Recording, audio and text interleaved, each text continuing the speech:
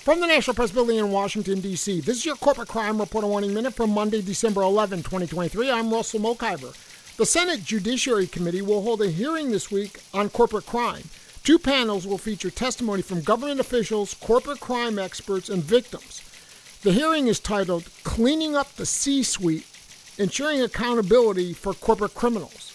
The committee said that the hearing will examine trends in and opportunities to improve corporate criminal enforcement.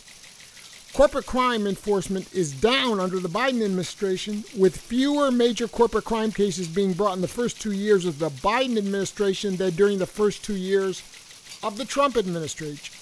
Most corporate crime cases settled with deferred prosecution agreements, non-prosecution agreements, and declinations with disgorgement were down from 56 under President Trump to 31 under President Biden. For the Corporate Crime Reporter, I'm Russell Mokhiber.